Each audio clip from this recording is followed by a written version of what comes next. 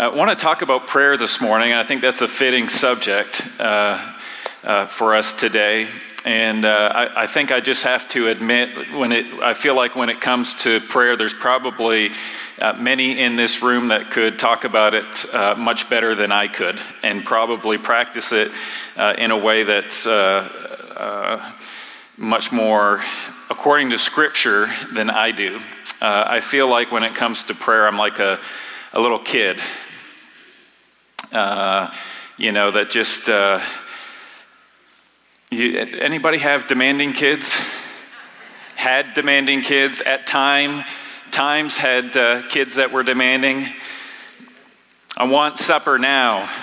I'm hungry. What's to eat? Give me that toy. I feel like that's me in my prayers to God. Just immature, much to learn. We've been talking about being equipped and engaged. Everyone equipped, everyone engaged. And this morning we want to talk about how do we engage God in prayer.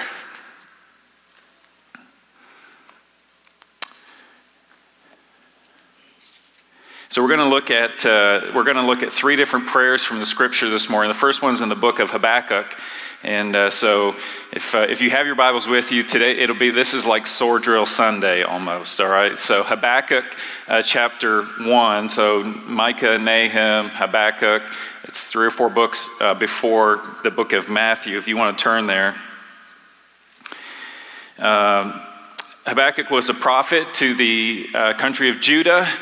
He prophesied just before and during the Babylonian invasion, so the end of the nation of Israel in Jerusalem was coming close, and so he prayed this prayer, and we're going to read it from Habakkuk chapter 1, verse 1. The oracle that Habakkuk the prophet saw. So listen here as we read this. This is Habakkuk speaking to God. O Lord, how long shall I cry for help? And will you not hear? Or cry to you violence, and you will not save? Why do you make me see iniquity? And why do you idly look at wrong? Destruction and violence are before me. Strife and contention arise. So the law is paralyzed, and justice never goes forth. For the wicked surround the righteous. So justice goes forth perverted. You feel the emotion? You hear the questioning, the uncertainty, stress, anxiety. Habakkuk's saying, God, do you hear me? God, do you see me? God, why are you allowing this sin to continue? Like, I can see it. I know you can see it. God, why aren't you doing anything about it? Why is evil prevailing over good? Are you even there, God? Could we be honest with ourselves this morning? Have we ever prayed similarly? Maybe felt it? Not sure if we're allowed to pray like that? Is it okay to talk to God that way? Yeah, absolutely.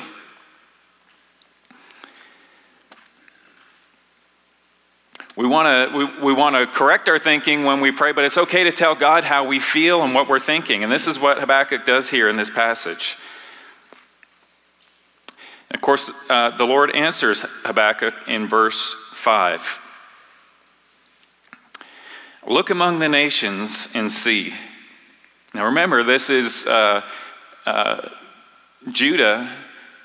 Possibly, I don't know exactly when it was written, but possibly surrounded by Babylon. Certainly, Babylon was coming, and the end of Jerusalem and Judah was near. God says, look around the nations and see. Wonder and be astounded. For I am doing a work in your days that you would not believe if told. Now, granted, Habakkuk is praying about a specific situation, and God is responding to him about a specific situation. But do we believe that God is at work today?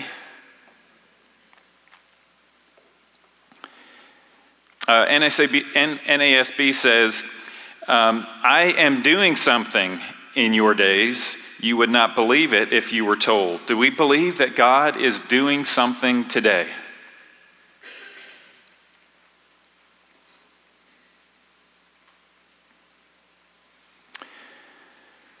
When Jesus healed a man on the Sabbath, the religious leaders were upset with him. They were telling him, look, you can't do that kind of thing on the Sabbath. This is a holy day. You're not allowed to be working. Healing was considered work.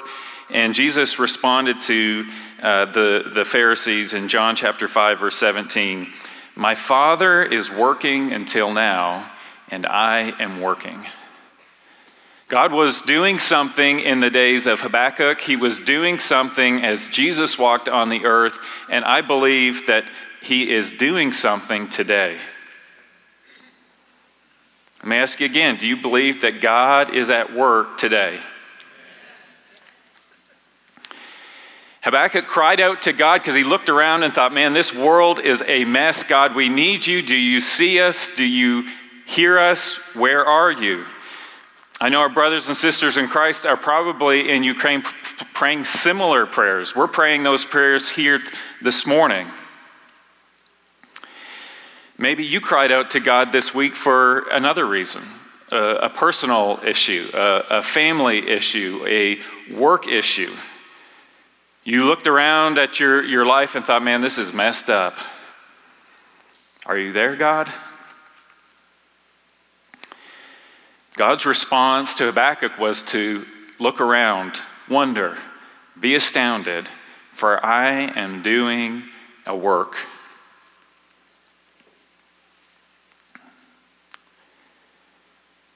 So Jim challenged us last week with this question when he was talking about world missions. He said that missions should be important to us because missions is important to God. And he did a little differentiation for us, if that's a word. He said, let's not think about how we're doing as a church with missions, but how am I doing personally with missions? That was one of his challenges to us this week. So we could talk this morning about how God is working in our church and the new people that are coming and the programs that we have and the kids that are here on Wednesday and the Bible studies that are happening and the plans for the summer programs. But is he working in each one of us as individuals? What's God doing in your heart? How is God using you? What is God doing in my heart? How is God using me? So this morning, this is Habakkuk's prayer. We're going to look at two other prayers, and we're going to read them because I feel like I said, that we will gain more from the scripture than you'll ever get from me on the subject of prayer. Of course, that'd be true of any subject. But I want to make a couple of observations of a pattern of prayer that we see. Now, we could go to the Lord's Prayer, and certainly we should, and we do at times, and we'll pray that at the end of the service. So this pattern is not the pattern we see in the Lord's Prayer, but the elements are there.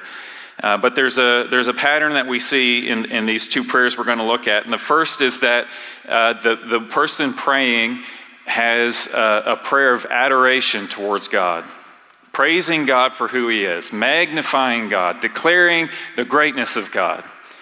And we did that in our song this morning. As we sang and as the choir led us in worship, we declared our love for God. We were making much of him. So we see in a couple of examples of adoration towards God, be Psalm 18, verses 1 and 3. I love you, O Lord, my strength. The Lord is my rock and my fortress and my deliverer. My God, my rock in whom I take refuge. My shield and the horn of my salvation, my stronghold.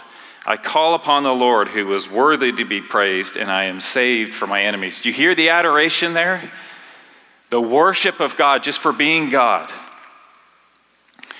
The second element we're going to see in these prayers this morning is that of confession, where we just acknowledge to God the sin that's in our lives. Psalm 32 verse 5 says this, I acknowledged my sin to you, and I did not cover my iniquity. This is the psalmist speaking to God. I will confess my transgressions to the Lord. And what did God do? He forgave the iniquity of my sin. We are to confess our sin to God when we come to Him in prayer. The third thing that we're going to see in these two prayers this morning, we see adoration, we see confession, and then we're going to see the basis for the petition. Now, some of you thought I was going to say Thanksgiving, right? The ACTS acronym. Adoration, confession, thanksgiving, supplication. That's not what we're going to see in these prayers. So we see adoration, we see confession, and then we see the person praying saying, God, this is why I'm coming to you today. And so an example of this would be Moses, when he was on Mount Sinai with God getting the 10 Commandments. Aaron and the rest of the people of Israel were smelting together a golden calf and then worshiping the calf because they believed the calf had brought them out of Egypt.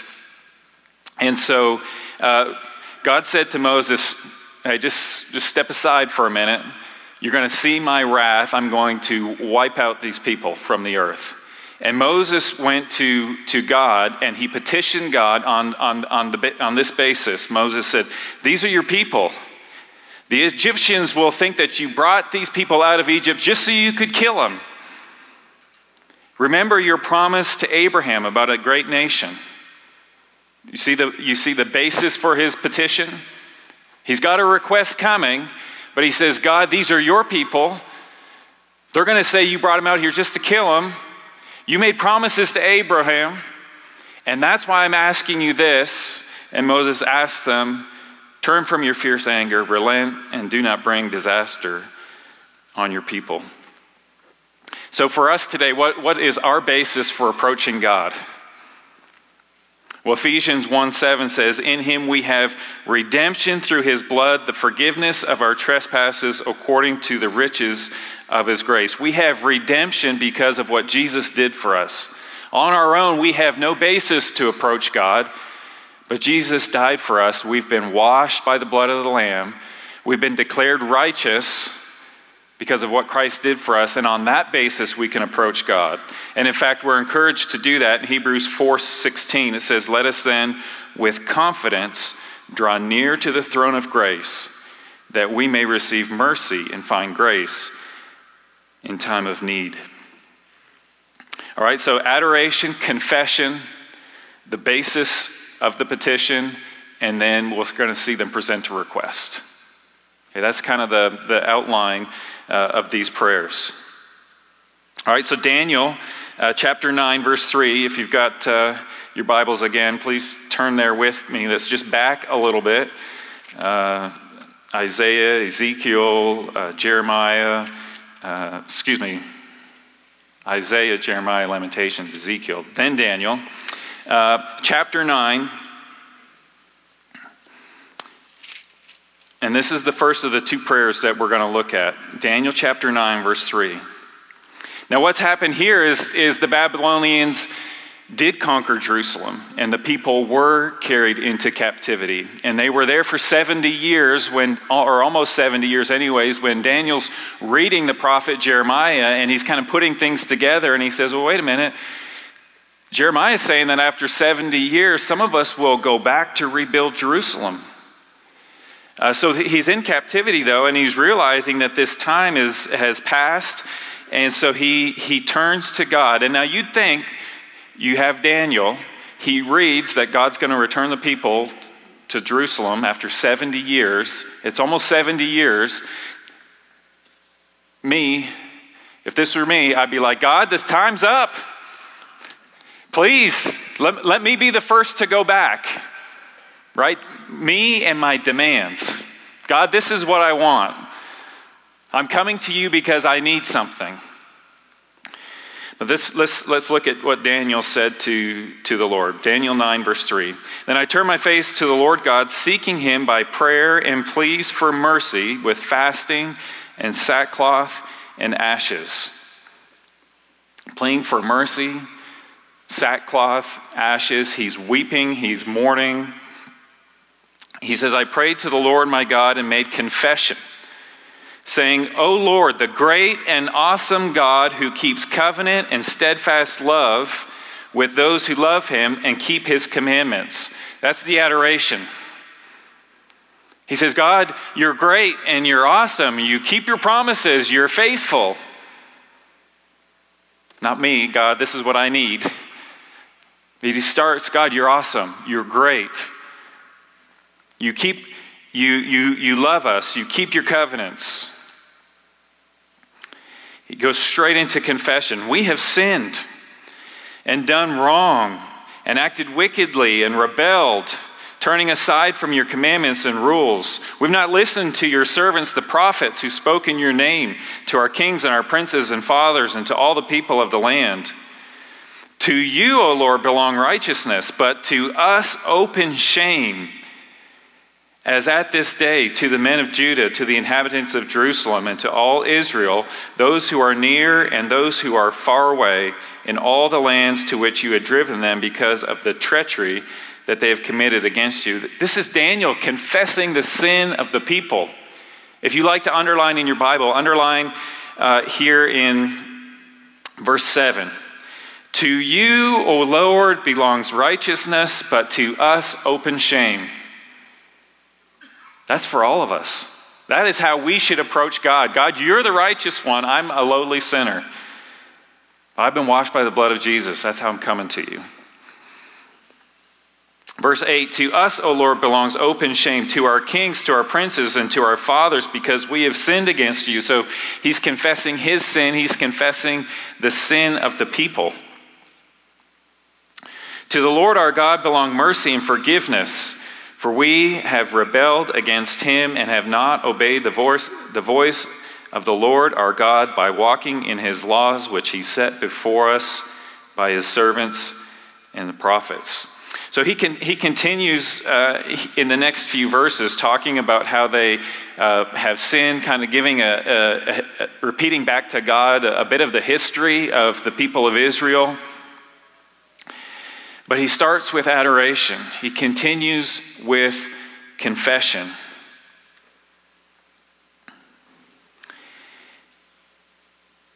And now here we're going to see both the request and the basis for which he makes the request. So here's the request. O Lord, in keeping with all your righteous acts, I pray that your anger and wrath may turn away from your city, Jerusalem, your holy mountain. So he says, God, I'm asking that you would turn your wrath away from the city of Jerusalem. This is his prayer. For because of our sins and the iniquities of our fathers, Jerusalem and your people are a reproach to all around us. We're getting into the basis. This is why he's asking. He's not asking for himself. He's saying, God, your people are a reproach. I want your name to be honored and to be glorified, but your people are the laughing stock.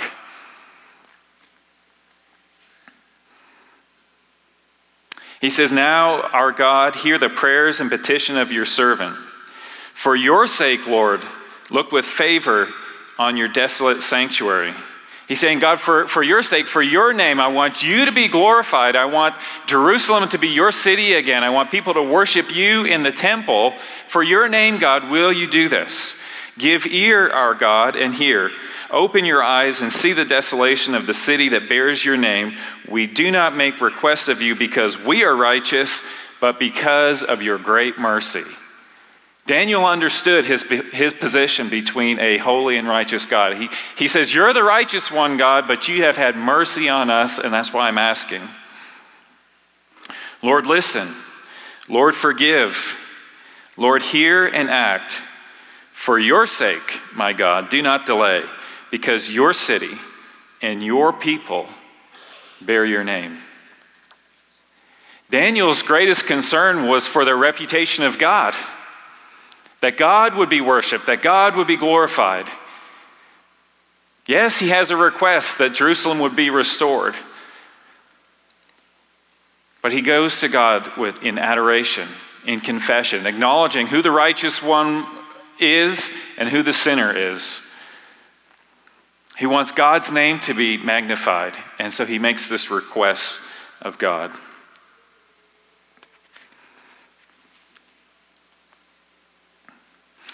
All right, we're going to continue.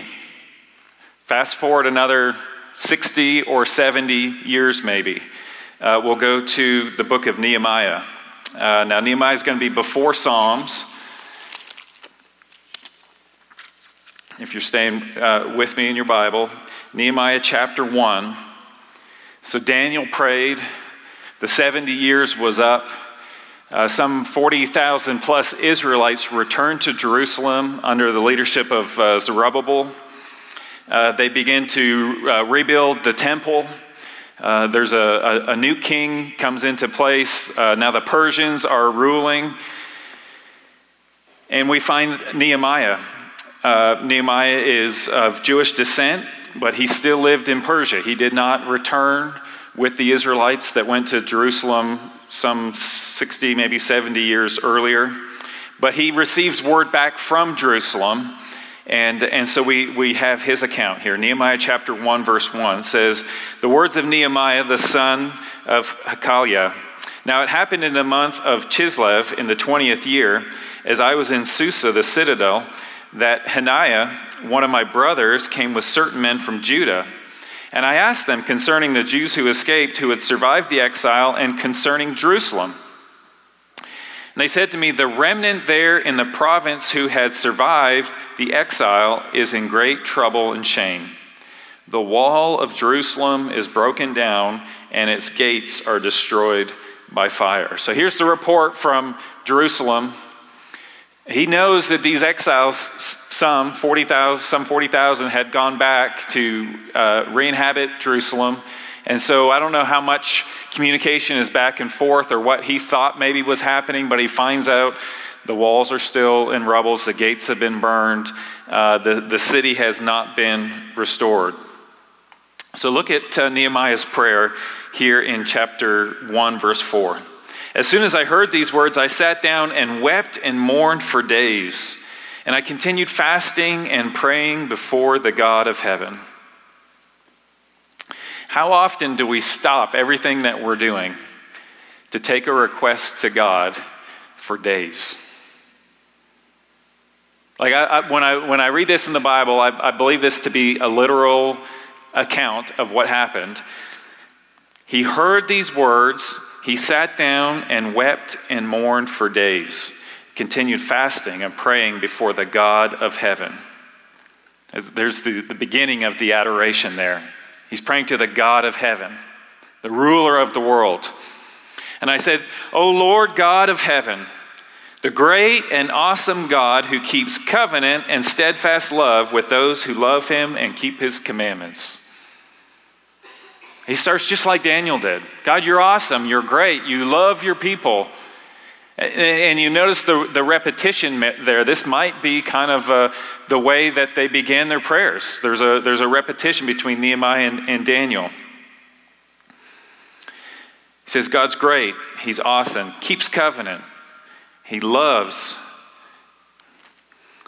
"Let your ear be attentive and your eyes open to hear the prayer of your servant that I now pray before you day and night for the people of Israel, your servants." God, please listen. Please hear. Please see. And he begins with a confession. "Confessing the sins of the people of Israel, which we have sinned against you. Even I and my father's house have sinned." So he said, Israel has sinned, I've sinned, my father's house has sinned. "We have acted very corruptly against you. We've not kept the commandments, the statutes, and the rules that you commanded your servant Moses. So this is a bit of a recounting again, just like Daniel did, of the sin and the history. Remember the word that you commanded your servant Moses, saying, if you are unfaithful, I will scatter you among the peoples. We've talked about that when God gave the commandments to Moses, Moses presented them to the people and said, look, if we obey, we'll be blessed, and if we disobey, we'll be cursed. Do you agree? And the people agreed with him. So God's word to Moses, if you're unfaithful, I will scatter you among the peoples. But if you return to me and keep my commandments and do them, though your outcasts are in the uttermost parts of heaven, from there I will gather them and bring them to the place I have chosen to make my name dwell there. He says, God, do you remember? You've got a covenant. If we're unfaithful, you'll scatter us. He knew that had happened, but he says, if we return to you, God, promises you'll bring us back together. They are your servants and your people whom you have redeemed by your great power and by your strong hand. So this is the basis. The adoration, God, you're great, you're awesome, you're faithful, you're loving. The confession, we've sinned, we've been corrupt, we haven't followed your commandments. God, we had a deal. We broke our end of the deal, so you scattered us. You've been faithful. Now we're coming back and we're praying to you, God. On that basis, will you continue to be faithful to your word?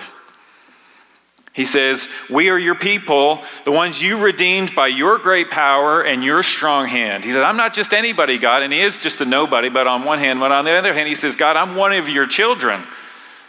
I'm one of the ones that you redeemed. And so here's the basis. That's the basis. And he says, oh Lord, let your ear be attentive to the prayer of your servant and to the prayer of your servants who delight to fear your name, who give success. Here's the request. Give success to your servant today and grant him mercy in the sight of this man. Now I was cupbearer to the king. So we could continue to read, and we'd see that Nehemiah was going to go to the king and make a request. And so this was his request to God. Give success to your servant today and grant him mercy in the sight of this man.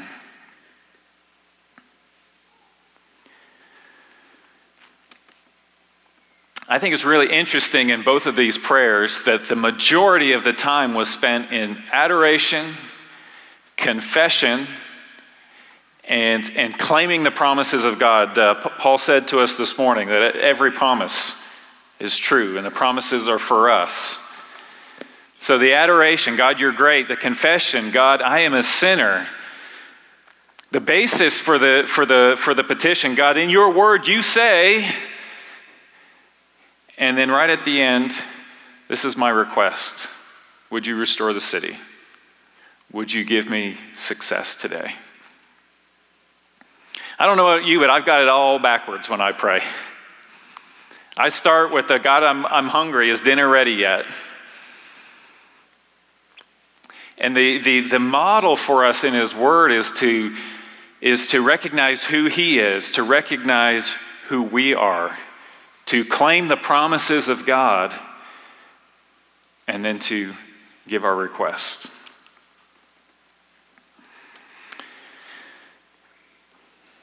Anybody dealing with anything today? This week, this past week, relationally, at work, finances, just the daily stress and anxiety and issues of life, personal things that we deal with in our mind and in our heart just to get out of bed and go through the day. In Philippians, it says that we are to present our requests to God. And then when these Old Testament prophets had a request, they started with adoration and then confession. They declared God's promises, and then they made their request known. So we're going to close this morning And I'm just going to ask you to bow your heads. We've prayed together in small groups this morning. We've prayed together corporately. And now I'm going to ask you just to talk to God for a minute, just you and Him.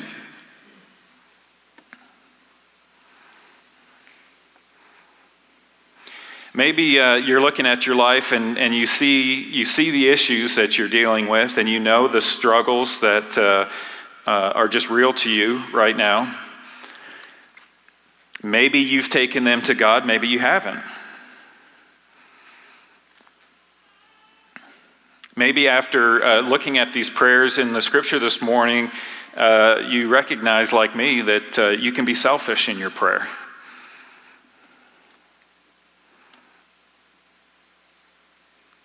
So maybe for the first time about an issue, or maybe continuing in prayer over something that you've been dealing with, I just invite you to call out to God this morning.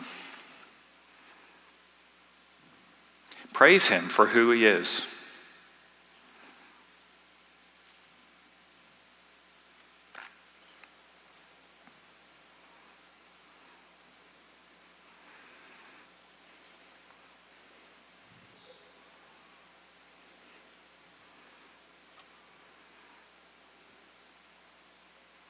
Confess your sin to God.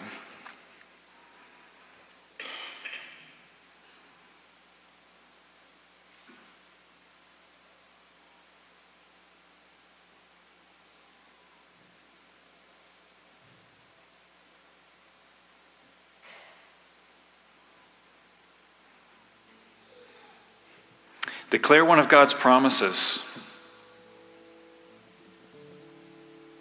Declare His faithfulness. I invite you to cast all your burdens on Him because He cares for you.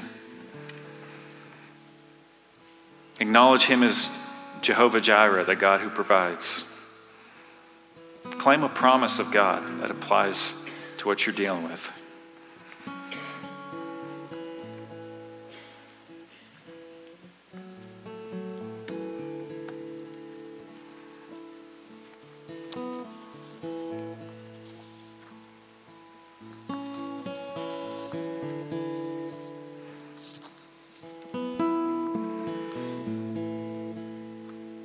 And let God know what your request is. Philippians chapter 4, verse 6 says, "Do not be anxious about anything, but in everything, by prayer and supplication with thanksgiving, let your requests be made known to God."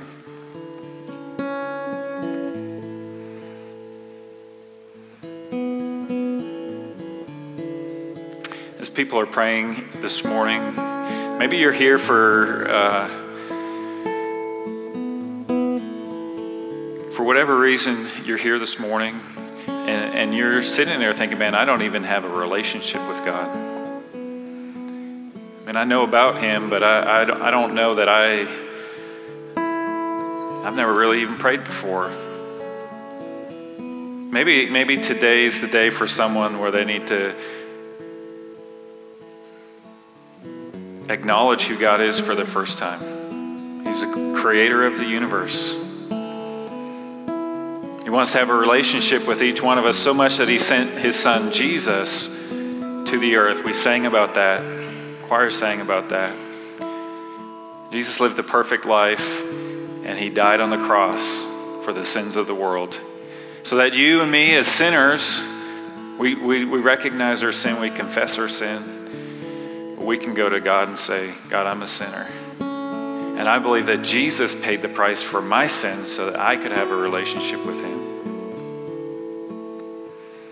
Maybe that's the prayer that you need to pray this morning.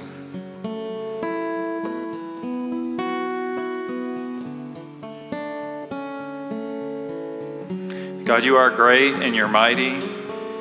You're awesome. You're the creator of the world, and we worship you because there's no one else to worship. Lord, we look forward to your return, to the day when you will come back for your church.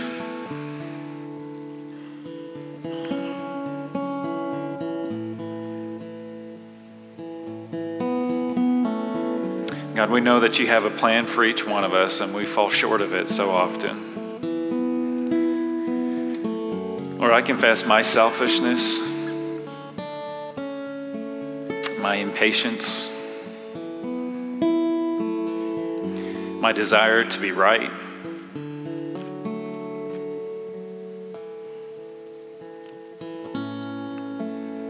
I need you, Lord.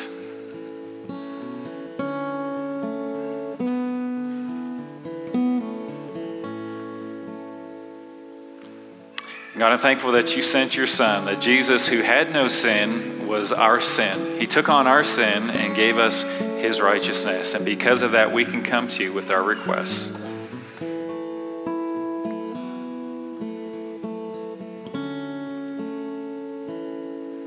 So, Lord, my request this morning is that each one of us would grow in the way that we pray with you, that we talk to you.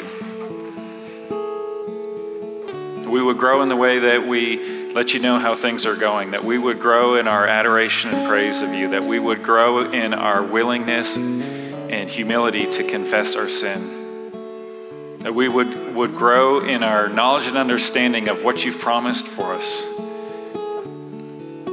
That we would approach you humbly. And yet with confidence at the same time, because you called us to approach your throne of grace with confidence.